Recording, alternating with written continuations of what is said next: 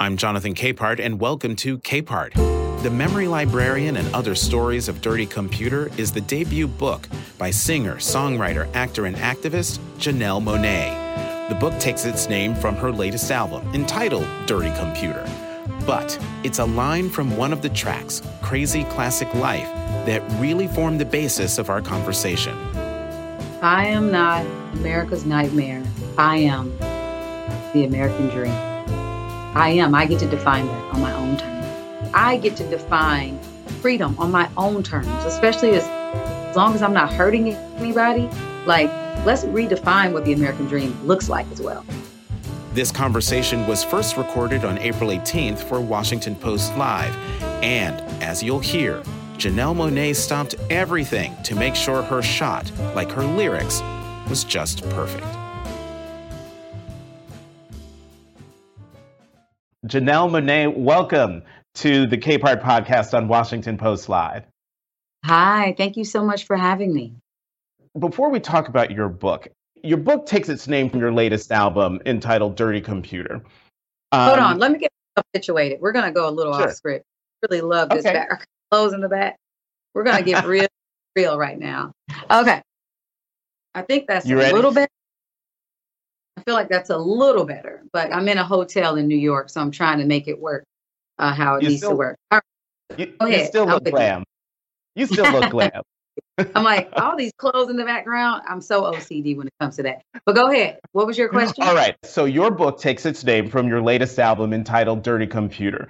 But before we talk about the book, we have to talk about the albums, and I still call them albums, upon which Dirty Computer stands. The Arch Android, which is my favorite of your albums, and The Electric Lady.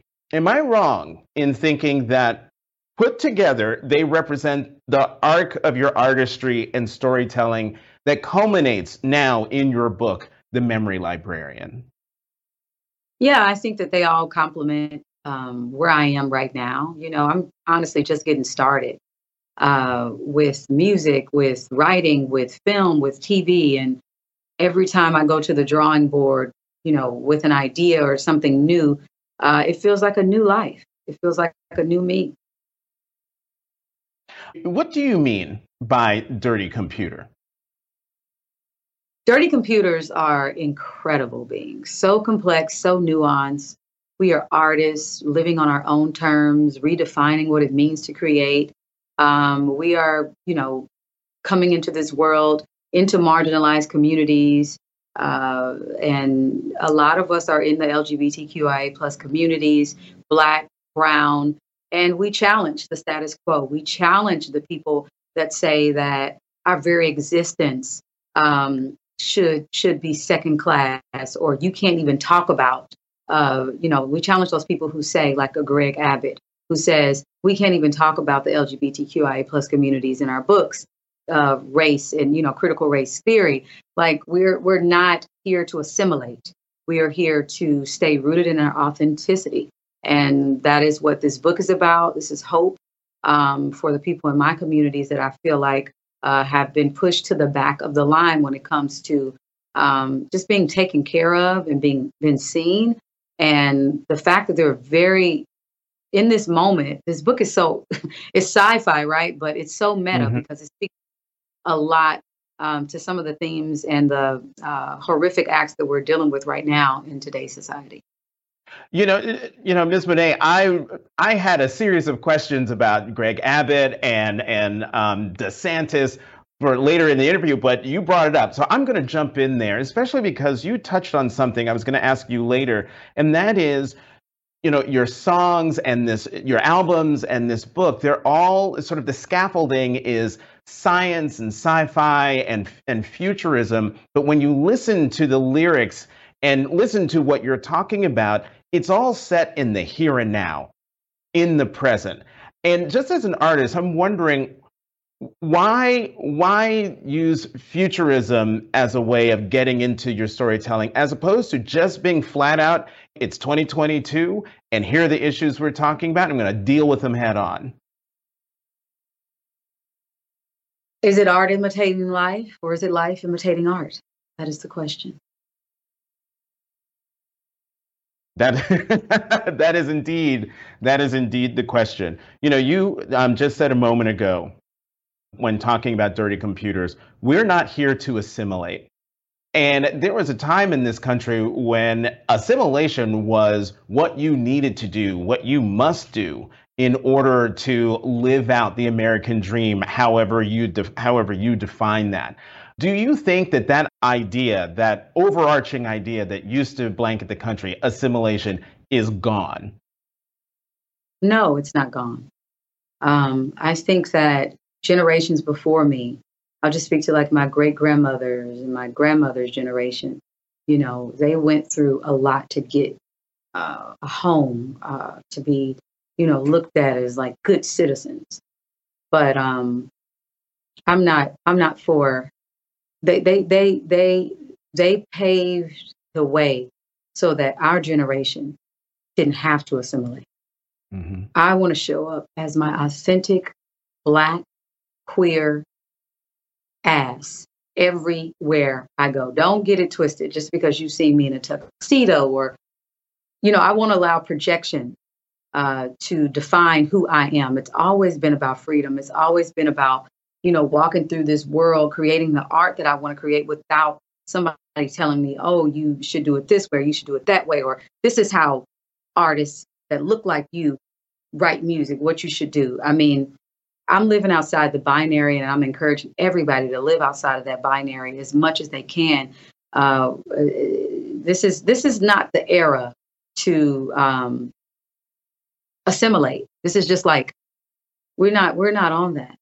Yeah. You know, how hard is it then to live your authentic self, given the world that we're in? How hard is it for you to stand up to those folks in your business in particular, who say to you, you know what, if you really want to succeed in music or if you really want to succeed in films, you have to sing in this such a way, or you have to act in this such a way? Well, I dealt with that like at the beginning of my career, and now I'm a little more soft. I felt like I had to come into this industry and prove that I could do this, and I can do that. I can do this. You won't box me in, and I kind of fought a lot. Um, you know, coming into my career. Now I'm in the most, I have nothing to prove space. I'm following my gut. I'm doing the types of things that I'm moved by and I believe in. I'm giving myself that permission. I'm not seeking permission. I'm not trying to be validated or prove anything, you know? So I think that I'm at a different place in my life, but there are just people in everyday life that may not have those options. And I just hope that when they're reading this book and when they, you know, just see me living my life, that maybe it's some inspiration and encouragement that to remind them that this is this one life as we know it on earth, right? We don't know what we're going to come back into, but make the most of it. Stay present, find good people you can laugh with, you can experience this life with, and do the things that you want to do. Do them, even if they don't, you know, come out how you like. You can always look back and say, but I took a risk on me. I bet it on myself. You know, listening to your answer there, it took me back to your song "Crazy Crazy Classic Life," where that's what that, and particularly in the video, that's what that is all about, living that crazy classic life. And there's a line in there that is very pointed, but speaks to what you were just talking about. Is you saying, "I am not America's nightmare. I am the American dream." Talk about the power in being able to articulate that, say it out loud for everybody to hear. Yes, I am not America's nightmare. I am the American dream. I get to define that on my own terms. And that's what I love about Afrofuturism in this book, is that we see ourselves, Black and brown people, we get to determine these things on our own terms. We get to say how we thrive in the future. We get to talk about it. We don't have people discussing our narratives that haven't lived them, that don't know the stories that have been passed down generations to generations to generations of us, that we are telling ourselves to remain sane.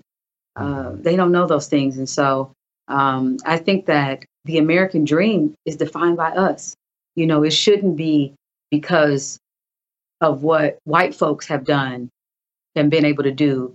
If we're doing what they're doing, then we're living the American dream. No, the American dream could be to somebody, I want to smoke my weed. I want to be able to drive without being pulled over. I want to,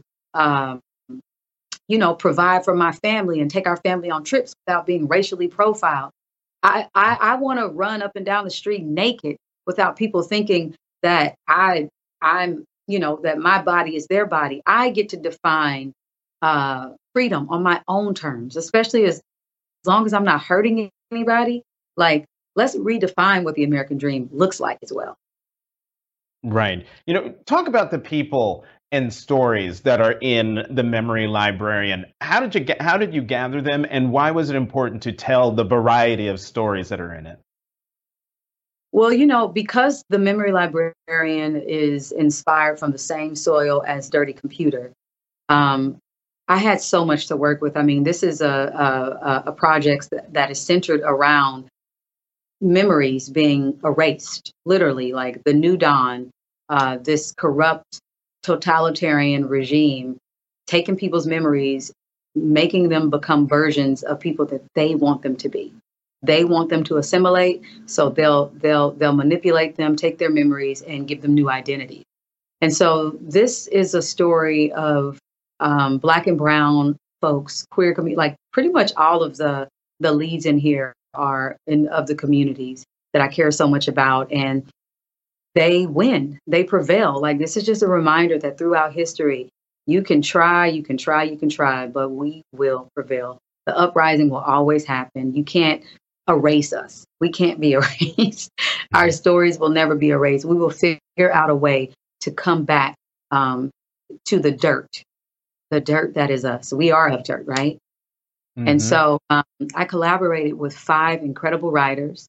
I collaborated with Danny Lore on a short story called Nevermind. I collaborated with Elia Don Johnson on The Memory Librarian, Cherie Renee Thomas on Time Box Altered, Eve L. Ewing on Time Box. And I also collaborated with, I have one more story that I'm missing that is just so near and dear to my heart. Oh, Yohanka Delgado on Save Changes. And so this is a group of Black and brown writers who, please check out their work if you can, but it got inspired from a thought experiment. I was like, what if in the world of Dirty Computer, there was a memory librarian who knew everybody's memories, who knew all of the town's past identities? What does that mean, though, when the memory librarian wants to fall in love? What do you do when you know everybody's secrets? And also being someone who does find a love interest in Alethea in this story, she also gets brought back to her past and who she was before she became a memory keeper. And then there was another story called Time Box. What does it mean to reclaim your time, literally? If there was a time box, a room in your apartment that you didn't know exists, but you found out when you walked into this room that time stopped. You could really make time stop. And this speaks to time poverty. This speaks to like all of the time that we lose fighting against white supremacy, fighting against racism, fighting against classism, all of that. And you're out on the streets marching. How are you using that time? Are you resting? Are you having sex? Are you telling the rest of the community about this place? Like, what does that mean? And so it really started from these kind of thought experiments. Talk more about Alethea, whose full name is Alethea 56934, and you say her number indicates a known deviance, but also that she has been cleared for full reintroduction to society. What does that mean in this world of the Dirty Computer, that she has been cleared for full reintroduction to society? Well, I don't want to give away too much of the story, but Alethea is a trans woman. And Alethea, in our stories, it's not like we live, we exist. Nobody is made to feel, less than. And this story really does speak to the trans experience. It speaks to love. within that experience and how two people are just connected with their hearts. This podcast is sponsored by Monarch Money. Are you saving to reach your financial goals? Reaching those goals isn't just about getting more money, but by managing what you have. And the best way to manage your money? Monarch Money. Monarch Money is a new kind of finance app that's intuitive, powerful, ad-free, and takes the headaches out of budgeting. Try it free when you go to monarchmoney.com/podcast. Monarch puts all your accounts, investments, transactions, and finances at your fingertips. With a complete view of your finances, you'll gain insights on your spending and find new ways to save. Plus, Monarch lets you customize your dashboard, collaborate with your partner, set custom budgets and goals, and track your progress toward them. See why Mint users are turning to Monarch Money and loving it, and why the Wall Street Journal named Monarch Money the best budgeting app overall. Get a 30-day free trial when you go to monarchmoney.com/podcast. That's MONARCH money.com/podcast for your free trial. monarchmoney.com/podcast. What's happening in the country right now, particularly when it comes to the trans community, and particularly to young trans people, with states passing laws that criminalize their parents and doctors for providing them with gender affirming care. One state, which escapes my mind right now, was going to make it illegal for parents to go out of state to find that care for their children. What do you make of what's happening in this country when it comes to trans rights and transgender Americans' rights to be free and live their lives free of harassment? I think it's awful. I think it's awful from every angle for you to tell somebody who they are and try and control somebody's body, their mind. Like, how are you going to tell somebody who they are better than they can tell themselves who they are? Kids know who they are. They know who they are.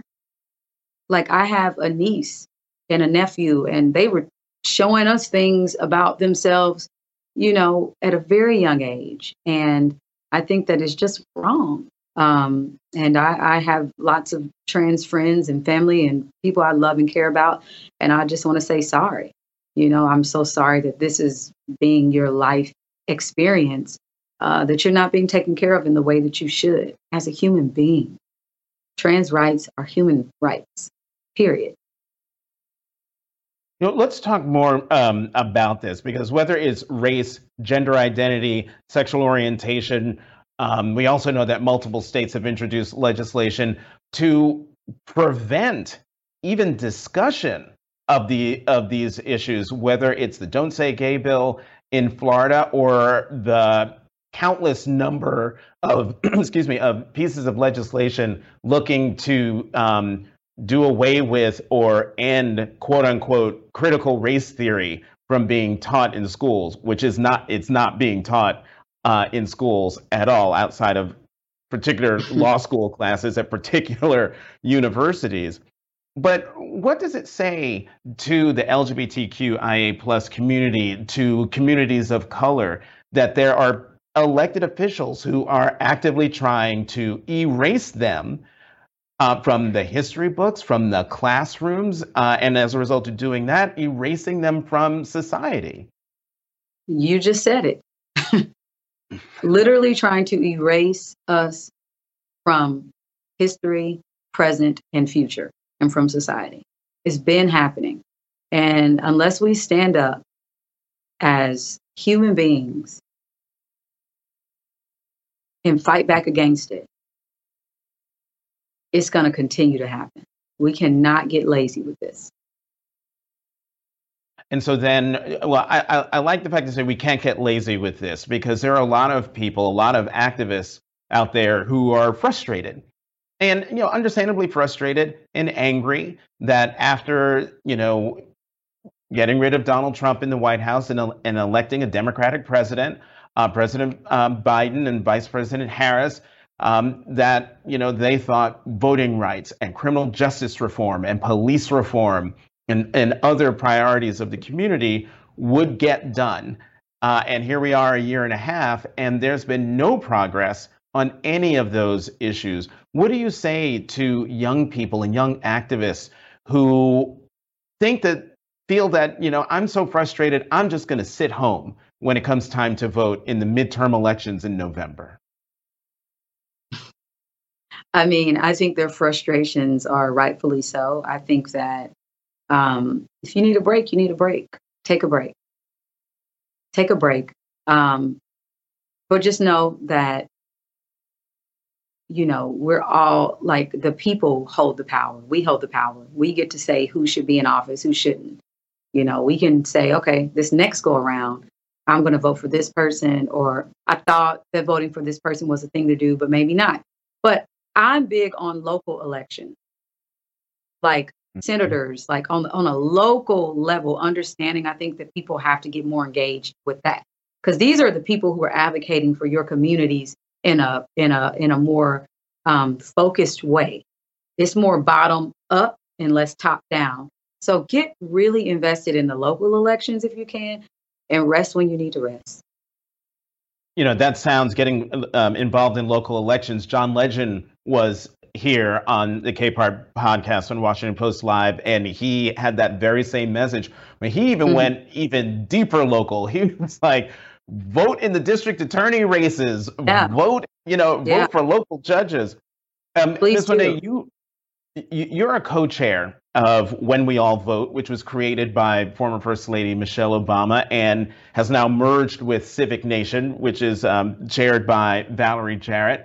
Why has voting rights become such an important cause for you? I think because I know that systemically things have to change in order for us to see real change. Like, we have to get in office the people who are going to be advocating for the communities that we love and care about. And you can do that. That's one way to do that, and that's through voting.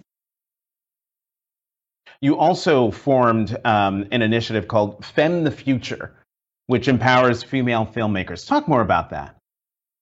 Yeah, women, non-binary artists who want to be behind the scenes in production, TV and film and music, engineering, all of that. I just want to give more opportunities to them.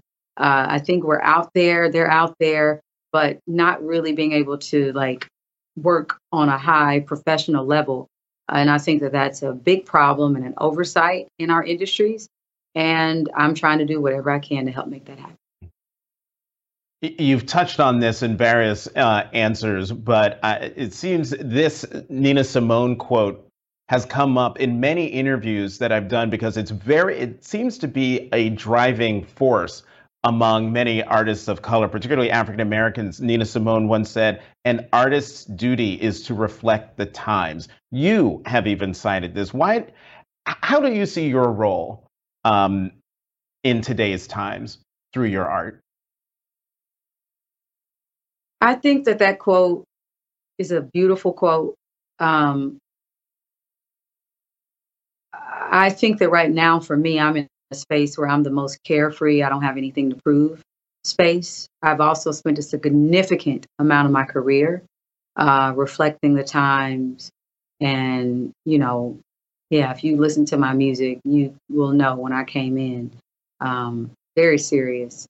I am at the point now in my life where I am celebrating. If we're not talking about vacation, I really don't want to talk.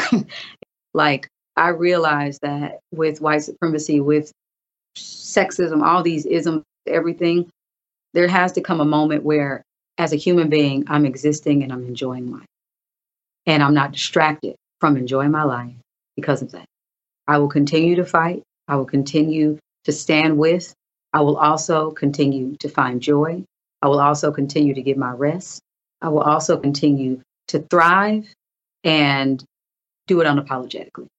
So that is my form of resistance and rebellion. And I'm into it. I'm here for it. You know who you sound like, Ms. Monet? This is interesting. You sound like my one of my dearest friends, Tamron Hall. But you also have a person in common, and that is Prince. You have said Prince's spirit will never leave you, and I can totally hear his influence in your 2018 song "Make Me Feel." How does his spirit stay with you today? We're just forever connected. Prince Prince is genius and never allowed his mystery to get in the way of his mentorship. And for that, when I think about Femme the Future and everything I'm doing with Wonderland and ushering in new artists and collaborating with new artists, and when I think about all of that, I always think about him and how he was a giver. He used his gifts to give. And he also was somebody who knew that this journey in life is much bigger than him. And I know that all of this is much bigger than me. And I know that I was sent here for a very specific reason. And just thinking about him reminds me of that all the time. And I can hear his voice reminding me of his. One of the things that I take away from your music, but now having this extended conversation with you, I take away from just talking with you is that there is a strength, an inner strength to you and to everything that you say, that I'm sure there's some people out there who are watching who admire and love you, who want to know, where does that strength come from and how can they replicate that in their own lives if that is something that they're desperate to find for themselves so that they can achieve the dreams that they want to achieve? I was sent here from the future, so I will say that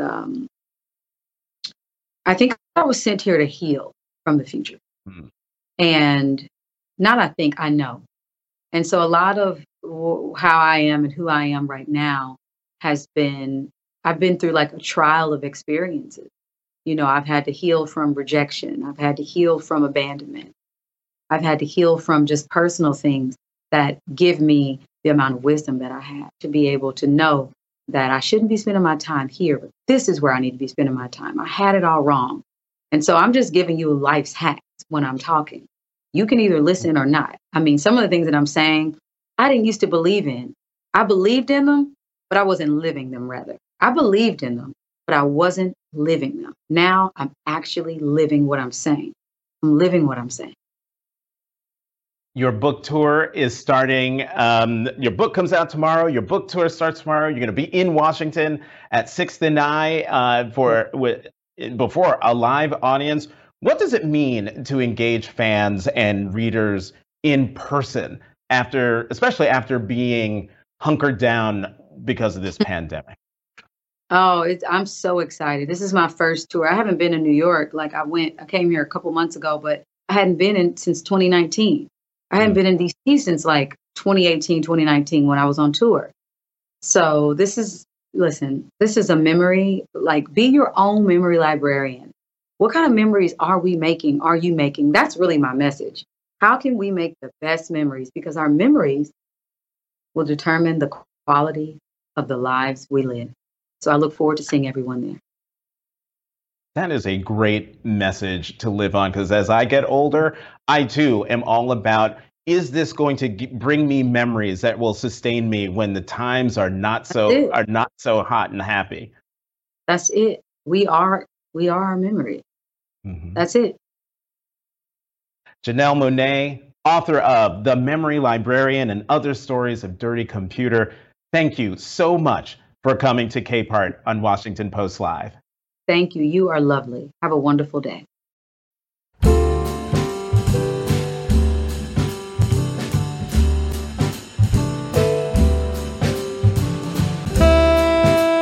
for listening to Capehart.